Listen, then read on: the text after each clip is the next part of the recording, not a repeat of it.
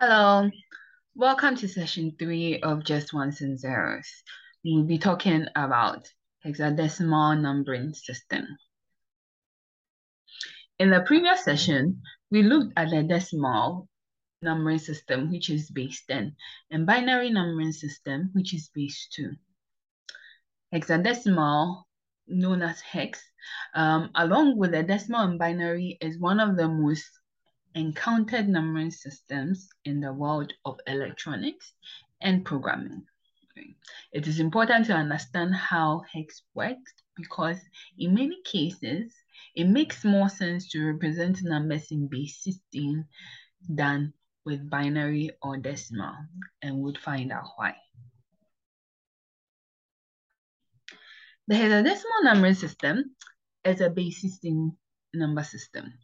Right? There are 16 possible digits used to represent numbers in the system. Right?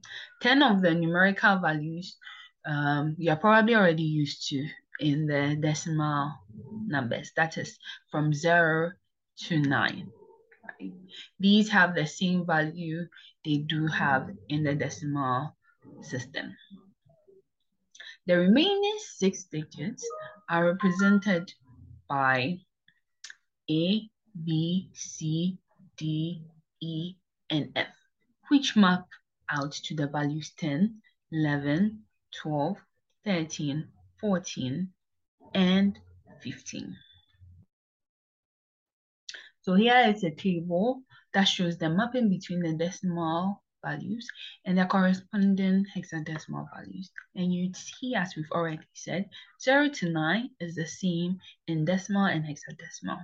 Starting from 10 to 15, that's where it changes. In hexadecimal, that starts with, it shows alphabet. That is A, B, C, D, E, and F.